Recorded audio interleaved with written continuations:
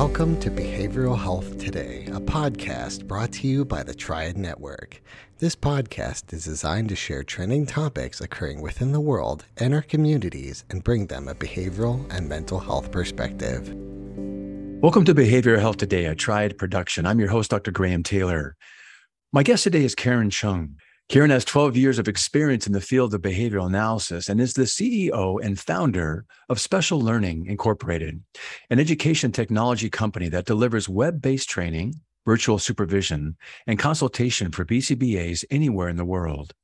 Aside from her work with Special Learning, Karen has been at work building the Ethical Standards Board, an online database of certified ABAs and registered behavioral technicians available for the general public to find qualified clinicians and agencies.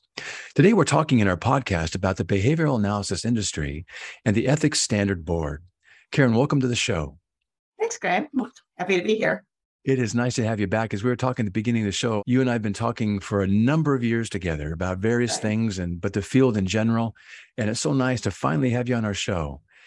Hey, as we start out today, give our listeners kind of an idea. What brought you into this field of behavioral analysis in this behavioral science area and the creation that came out of that of the Special Learning Incorporated? It's interesting, actually, when you talk to people in the field of behavior analysis, and then you ask them the question, well, what led you into the field? Generally, what you're going to hear is, well, it's kind of happenstance. I accidentally stumbled my way into this field. And the same with me. My background is in corporate, so I'm a CPA by training. And I spent many, first 15, 20 years of my life in corporate. And I happened to be working at a consulting assignment for a company called Brainy Baby. And they have early childhood development, DVDs and books and such. We were looking for a market expansion. And Dennis Budorick, who's the CEO, happened to mention, hey, listen, over the years, I've gotten a lot of unsolicited testimonials from parents of kids with autism saying, our product is amazing. It taught my child how to talk, build language skills. So he said, well, why don't you go attend a autism conference? And let's see if there's an opportunity for us to develop a specialty practice. So that led me to my first autism conference in St. Charles back 12 years ago. And Graham, it's kind of funny because, I come from corporate. So when you typically attend like a industry trade show, it's really nicely set up and it's really organized. Autism Conference is a parent organization, parent advocacy organization. And my first impression was, oh my gosh, this is like a disorganized, chaotic mess. But back then, the field of autism was very, very grassroots. Yes. So I was walking around, happened to meet a couple of behavior analysts, board certified behavior analysts, and had a conversation with them. And one of them was kind enough to let me down and explain to me about autism as a condition, because prior to this, I didn't have any background in education or healthcare. I just heard of autism, but didn't really even understand what that meant. And then she started to talk about this intervention called applied behavior analysis.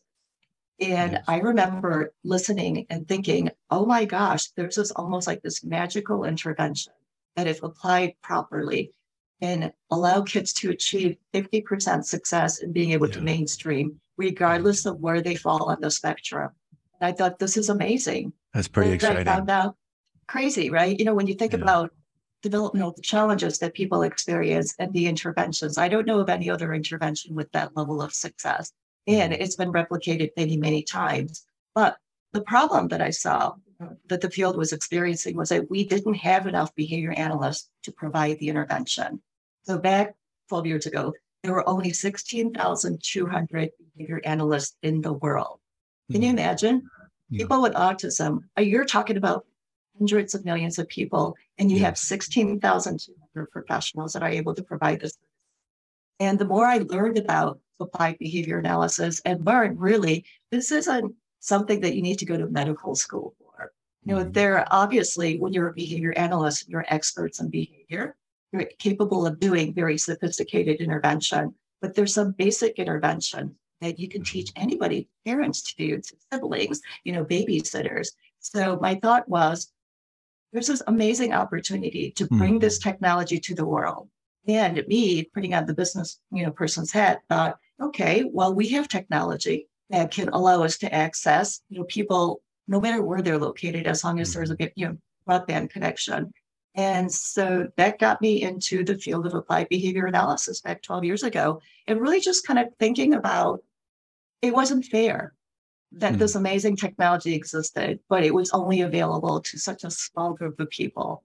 And if there were elements of this that we can take and use training as a platform to teach other people to do that and literally bring applied behavior analysis to the world, the amount of impact that was going to, touch the lives of hundreds of millions of people. So that's been the mission of, special learning ever since. When you talk about the need in this area, it is immense worldwide. We're just, I think, beginning to fully appreciate that part of what you're sharing right now. Part of, I think, what all of our talks have been about is we've talked kind of offline and over the years about the significant need in this area. When we're talking about this area, let's define it just a wee bit more. You're starting already to do it. But when we talk about this field of behavioral analysis in terms of diagnostic, kind of a patient base that people are working with, some of the treatments that are being done and the history of this industry. And then we'll go a little bit further in just a moment, but give us a little bit of a background. So you're a psychologist, you understand principles of behavior, and applied behavior analysis it's a science. So it's a methodology or an intervention. So it's not a drug kind of methodology, and probably not even talk therapy as well, because it's a very disciplined way of manipulating environments. Yes. And using positive reinforcement, sometimes negative reinforcement, which is a punishment procedures, but sometimes punishment as well, to change people's behavior. And so there's two different things that the power of applied behavior analysis and the way I think about this. One is when you have somebody with autism, with an autism diagnosis, what you're dealing with are a bunch of deficits, right? So you have somebody that typically has behavior issues, and then you have a bunch of skills deficits. So they might have sensory related issues, but they might not have language. And so the power of applied behavior analysis is, I don't know of any other intervention that's as powerful as ABA in managing behavior. And that's incredibly important because obviously, unless you're able to manage that behavior, and how do you ever get a person to be in a state of learning? So the other side of applied behavior analysis is in skill acquisition. And, you think about people with autism. It's not that they don't have that cognitive ability. They're just different, right? They have a different way of learning. And so the traditional way of teaching isn't going to be effective. So when you think about applied behavior analysis, a very simple way to look at it is it's just a different way of teaching. We have this intervention that can provide them, the repetition and the intensity that's necessary to allow them to close the gap. So the science of applied behavior analysis is, it's really only been around for about 30, 35 years. It's a very, very young field. That's why we have such few clinicians. And as an industry, we haven't done a really great job of marketing this as a profession. So when you talk to a behavior analyst and you ask, questions about, well, how did you get into the field? Especially the older ones, they'll say things like, oh, well, I was a babysitter. And the child that I was babysitting had special needs. They had autism, and he was receiving services from board certified behavior analyst. And I learned about the power of applied behavior analysis, and I fell in love with it. That's very, very common when you talk to people in our field, and we'll say, we fell in love with the technology. Exactly. The power of the technology and its ability to help people achieve a level of independence. I like that what you're saying right here. Most behavior analysts kind of fall in love with this. The ones that I've spoken with absolutely fell in love with it from what they saw or witnessed. And we're kind of amazed that, here are these skill deficits kind of on with those on the autistic spectrum. And they use as positive reinforcement, these skill acquisition techniques and trainings. It's nothing negative. It's all positive, trying to shape.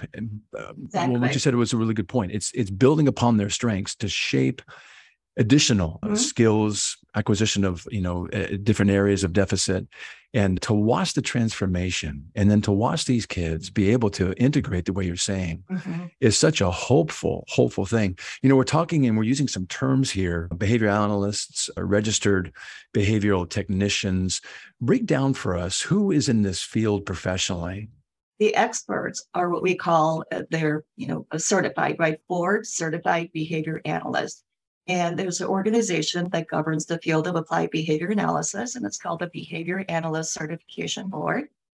And so BCBAs, there are 3 different levels of board certified behavior analysts. So typically about 80% of BCBAs, acronym, there's lots of acronyms in our field, they have a master's degree. And so it's a master's degree level. And then there are about 5% of BCBAs, 10% actually, they're at the PhD level. And so they're called BCBAD, so Board Certified Behavior Analyst -D doctoral. And then there's a third level, which is BCABA, Board Certified Assistant Behavior Analyst. And those are at the bachelor's level. That credential is being phased out kind of slowly, unfortunately, because our field is completely driven by reimbursements. Mm-hmm. In our field, it's two-tiered service delivery model, which is you have the behavior analysts that are experts that are doing the assessment, developing the treatment plan, and then the registered behavior technicians are the ones that are implementing. And in our field right now, it's a newly created credential that was only created in 2014. The field has grown very, very quickly, and we have about 120,000 registered behavior technicians in the field, which sounds really great, sounds really impressive. We've been able to ramp up very quickly.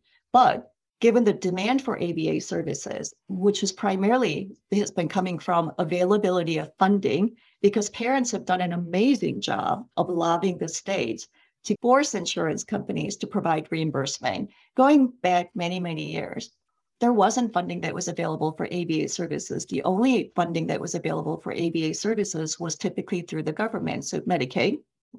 And, we had the Medicaid waiver program, which is wonderful that the service is out there. But what we were dealing with was parents, going on a wait list for years and years and years. So there's this funding mechanism that's available, but, we didn't have sufficient funds. So what parents were doing is they were paying for ABA services out of pocket.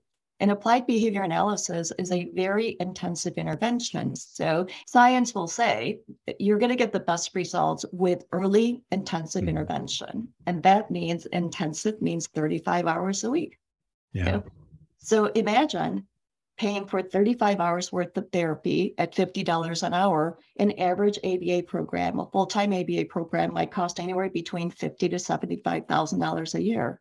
Parents were mortgaging their houses and they were going bankrupt because we didn't have funding that was available. And that was because the insurance companies would say, well, no, ABA is not a medical intervention. It's not a behavioral intervention. It's an educational intervention. And so parents fought that tooth and nail, and state by state, they kept winning. And now we have insurance mandates in all 50 states, which is amazing, right? Because we have the availability of the funds. We don't have enough therapists. So that's 120,000 RBTs right now. I'm estimating we're probably about 100,000 short. That's the nature of the field, and that's what we're dealing with. It's this, what I refer to as supply-demand disconnect.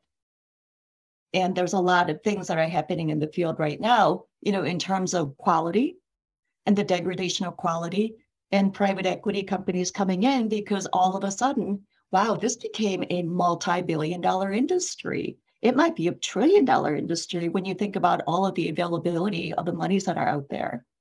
And so that leads to private equity agencies looking at this very grassroots industry growing very, very quickly, where customer acquisition is never a problem anymore because you have parents on wait lists that are demanding services. So they have come into our field starting about 10 years ago. Karen, if you wouldn't mind, I want to kind of highlight this piece right here, because this is an area where you have particular concern. This is a field that is young, relatively, and this is a group of professionals that is, growing over time. Right. There's clearly a need and a demand for the services for these children, and there's increased funding beginning to occur. So there's some great momentum going. Yes. But there's also a real concern that when there's money and when things are growing, for certain directions to be taken, maybe even with large equity firms, et cetera, to come in. And this is where some of your concern and some of the challenges you're seeing in this field are emerging. And I want to get into the ethical standards board that you're also developing too. But tell us your concerns as this field grows and people come into it more and more, and some services are starting, funding is there. There's an inherent concern in terms of the degradation of the treatment being provided and the treatment quality. Share with us those concerns, if you would. So when you think about people's motivation, and, generally prior to private equity coming into our field, the people that were starting ABA agencies and providing services, a lot of them were therapists, they were behavior analysts, or clinicians, healthcare providers, or maybe they were parents, who had kids on the spectrum. were looking for services but couldn't find services, so they decided to start, create their own business. So the inherent motivation of the individuals historically that founded our agencies were they wanted to help. They saw a need in the marketplace and they wanted to help. And so they created these ABA agencies. It wasn't about how much money can I make. It was about there's this really desperate need and there's this amazing intervention and we can help improve people's lives. And so that was the motivation of, the agencies that were started, the organizations. And you think about the nature and the motivation behind an equity-backed company, a private equity-backed company, it's a business model, very, very successful business model. Private equity's business model is you go out there, create a fund, you raise money, lots and lots of money, hundreds of billions of dollars, and then now you have to deploy that money. So you take that money and you make acquisitions of businesses and you try to scale that up as quickly as possible. But the game is we're going to get in and we're going to get out. And so typically the exit that people are looking for, private equity-backed companies, it's 5 to 7 years. So you take this grassroots industry that was filled with well-intentioned people who was really passionate about being able to make a difference in the lives of people, wanted to help people. And then those agencies, same organizations, get bought up by private equity companies. And the mission of the organization, the stated mission might be the same, but the true motivation and the driver behind the reason the business exists is we want to make as much money as possible, as quickly as possible, so that we can sell at the highest multiple to another buyer, and then we can come in and come out. I think that they have said that there's about 250 transactions that have been done in our field that involve private equity. In the beginning, when private equity were coming in and they were acquiring businesses, they were acquiring these businesses at crazy multiples, 20, 30 times, not earnings, revenues. So now, you have these behavior analysts that created this organization, grew it to a certain point, and they're able to walk away with 10, 20, 30, $50 million. Money is a huge motivator. Yeah. And so these organizations come in and what do? They're looking to improve their bottom line. And how they're improving the bottom line is not really focusing on quality outcomes. It's about where can I cut costs? Well, in our field, the costs are in hiring qualified staff and then providing them with the training and then providing with the supervision and the oversight that's necessary so that the behavior technicians can deliver the implementation or implement the programs with fidelity to drive quality outcomes. I have to say, Graham, if you have an organization whose business model is, we're going to come in, consolidate, we're going to get out as quickly as possible with the highest multiple. Mm-hmm. We're not working towards a long haul. Mm-hmm. And even a private equity-backed company with a stated mission, we want to come in and we want the field to be able to use the funds that we have to provide services to more people. And some of that is something, and that's kind of a positive, but at the risk of losing focus on why we're really here. We'll be right back after word from our sponsor. Most of us spend more time at work than anywhere else doing anything else. So why not spend that time in a job you love? Introducing Triad's Jobs Marketplace, the only job site dedicated specifically to behavioral and mental health professionals. Featuring more than 1,000 open jobs from dozens of behavioral and mental health employers, and searchable by location, professional field, employment type, specialization, and more. Jobs Marketplace helps you find your next career opportunity. Full-time, part-time, or gig time, make the most of your time. To access Jobs Marketplace, register for your free professional account at hellotriad.com/BHT. That's hellotriad.com/BHT, and then click to Jobs Marketplace. If you're already a member of the Triad community, visit app.hellotriad.com/jobs. That's app.hellotriad.com/jobs. Visit us today and take your next career step tomorrow.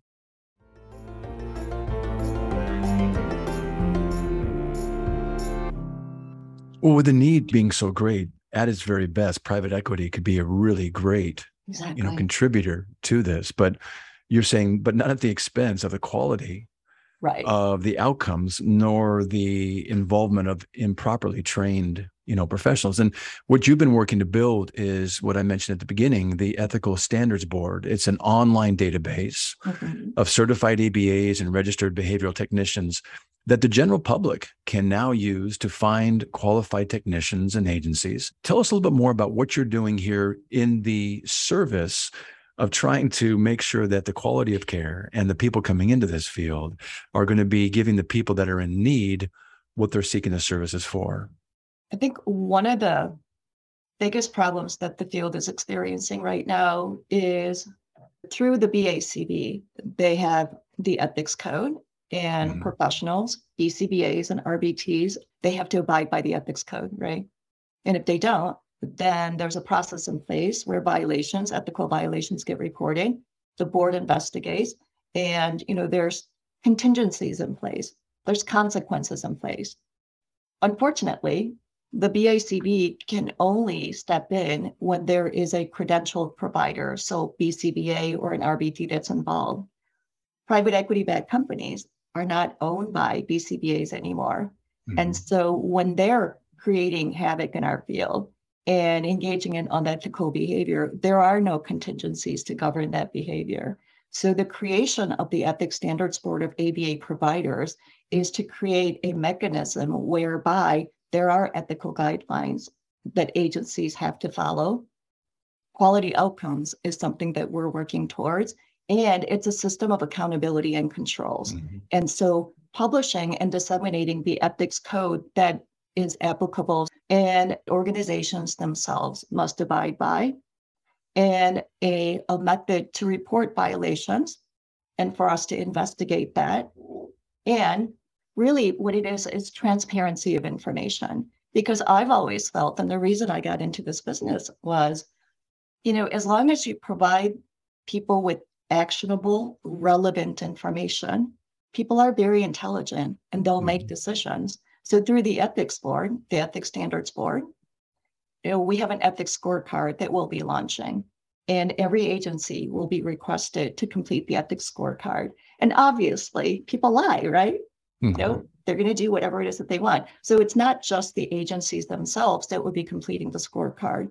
It'll also be people that work for the organization, so the therapists, and it'll also be parents as well. So then you start to develop a profile around this agency and how they're behaving. You're accumulating more information, and that information then is available to anybody, all of the stakeholders. So it would be parents, it would be RBTs, BCBAs, behavior technicians, people that are, considering, well, do I want to work with this company or not? Right now, really, there is no easy way for a parent to be able to find an agency. They have to go out there and Google, for God's sakes. We don't even have a centralized database of ABA agencies. So first and foremost, that's what the Ethics Standards Board is doing, providing an easy way for people to be able to locate those organizations, and then starting to accumulate information so that we're providing actionable information, almost like a 360-degree feedback, if you will, right? Yes. And we didn't just want, the therapist perspective, we wanted the parents' perspective. One thing that the field does not do very well is we don't take parents' concerns and their needs into consideration. So, parents are like the biggest stakeholders. They have the most involved, in this game, and yet their voices are never heard. And I'm sure that it's probably very, very frustrating for a parent to put the lives of their children in the hands of a bunch of people, professionals, and yet the professionals don't include them in, developing the treatment plan. They don't integrate, so we don't do that very well. So what we want to do is we want to hear what the field has to say, but we also want to hear about what parents think as well, because, ultimately at the end of the day, when you're talking about outcomes, what matters is, what does a parent think? I think that kind of feedback is terrific. I love this idea of kind of our fields self-monitoring, kind of in that 360 feedback you're describing, and the opportunity through identifying, what are good controls to have in an organization, or standards of care that we would want to identify and label, and methods for violations being reported, or scorecards so that we can identify quality. This is an opportunity to like you're saying, they don't know what they don't know about what they're really even looking for. But to identify and name these organizations as quality, the way you're describing with scorecards, to give them some feedback. And then it sounds like it's also inviting the parents' feedback. Yes. So that other parents can have almost like, the reviews to read, to know that what they're going to be bringing their children to is something of benefit, that's something that's ethically driven and kind of morally, in the right place. So I really, really like this idea. Where do you see maybe ideally in the next, 3-5 years, this ethics standard board going? Where'd you like to see it go? There's positive reinforcement, and then there's punishment procedures, and there's negative reinforcement. And so unfortunately in our field right now, there are a lot of agencies, typically larger agencies, that are financially motivated.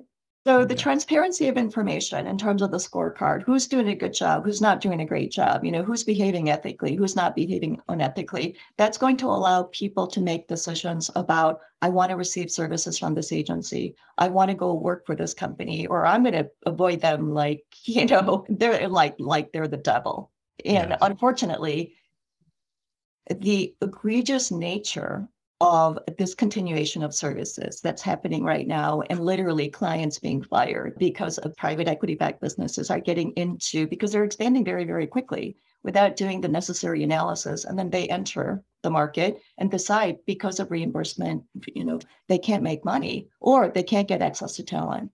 And so they're leaving. But rather than doing it ethically and transitioning for the client who is receiving services to receive services from another organization, they're moving right out without any notification to parents as well. So that information we want to share, because we want to be able to say, okay, everybody avoid LME like they're the devil, because that's exactly what they did. They decided to pull out of a bunch of states because they weren't making money. And rather than providing parents with any chance to transition to another organization, they literally gave them 1-day notice. And they fired staff and treated them the same. There's nothing ethical about that kind of behavior. We want to bring that information to the mainstream so people understand that this is what this organization is doing. So that's one way to do that. So shift and support those organizations that are behaving ethically, that are doing quality work, really outcomes oriented, that have opportunities for RBTs to find a career path, the mentorship, the ongoing training where they can develop the skills and be successful in that organization.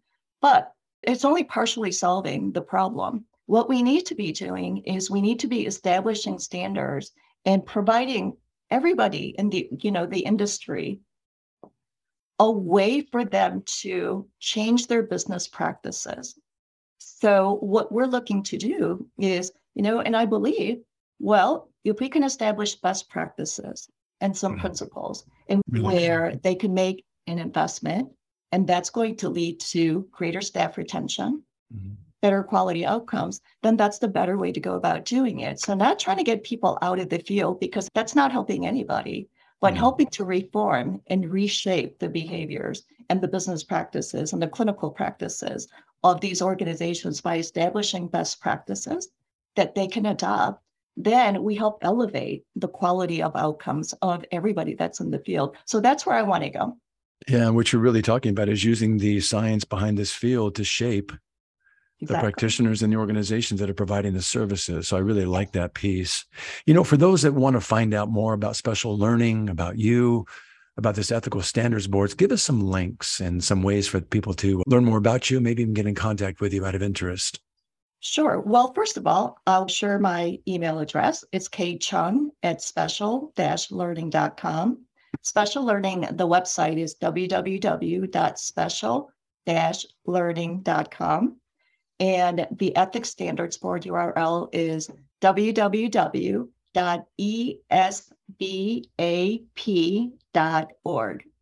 So right now, what we have is it's a database of ABA organizations, but we're going to start to do an industry-wide survey so that we can append to that the information that we were talking about, the quality outcomes, the scorecard.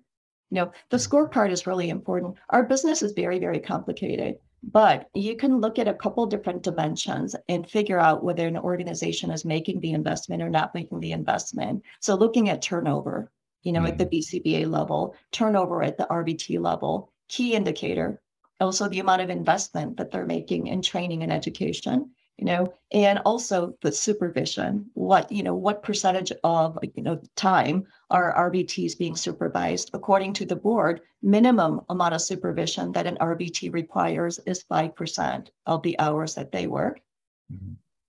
Quality organizations know 5% is the bare minimum, and they'll offer 15% supervision. So we can tell just by less than 10 questions, tell pretty quickly about the business practices and whether that's adding to, driving quality outcomes, or people are not making the investment in the staff and the training. And you know what the, eventual outcome is going to be if you keep sacrificing quality.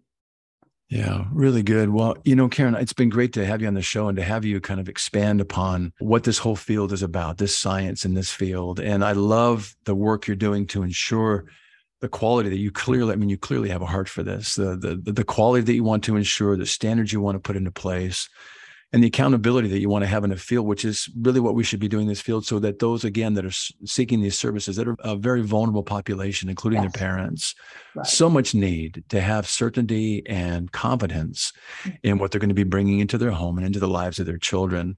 And I love the way that you're kind of shaping some of this, using some of the behavioral analysis techniques, actually using kind of some positive reinforcement to shape good quality care. So thanks for what you're doing. Great to have you on the show today, and really appreciate you being with us.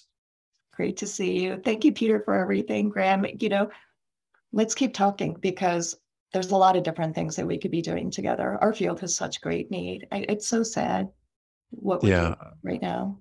I would love to do that. It'd be great to be part of the expansion. That's a positive expansion. So I would love to have you back on the show and kind of see what continues to grow and how we can be of a support around some of the things you're doing as well. For today, been great to have you with us. Thanks again. It's great to see you. All right. Great to see you as well. Hey, I also want to thank you, our listeners, for joining Karen and me today. It's always great to have you with us. Regarding our episode today, I want to remind you that it and its resources and all of our other podcasts can be found on our webpage at triadhq.com/BHT.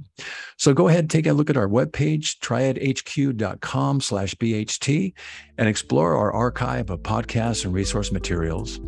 Thanks again for being with us on the show, and we'll look forward to having you back with us next time on Behavioral Health Today. We appreciate all the support from our community, and if you like our show, one of the best ways you can support it is by giving us a 5-star rating and leaving a review. Behavioral Health Today is a podcast part of the Triad Network, all rights reserved.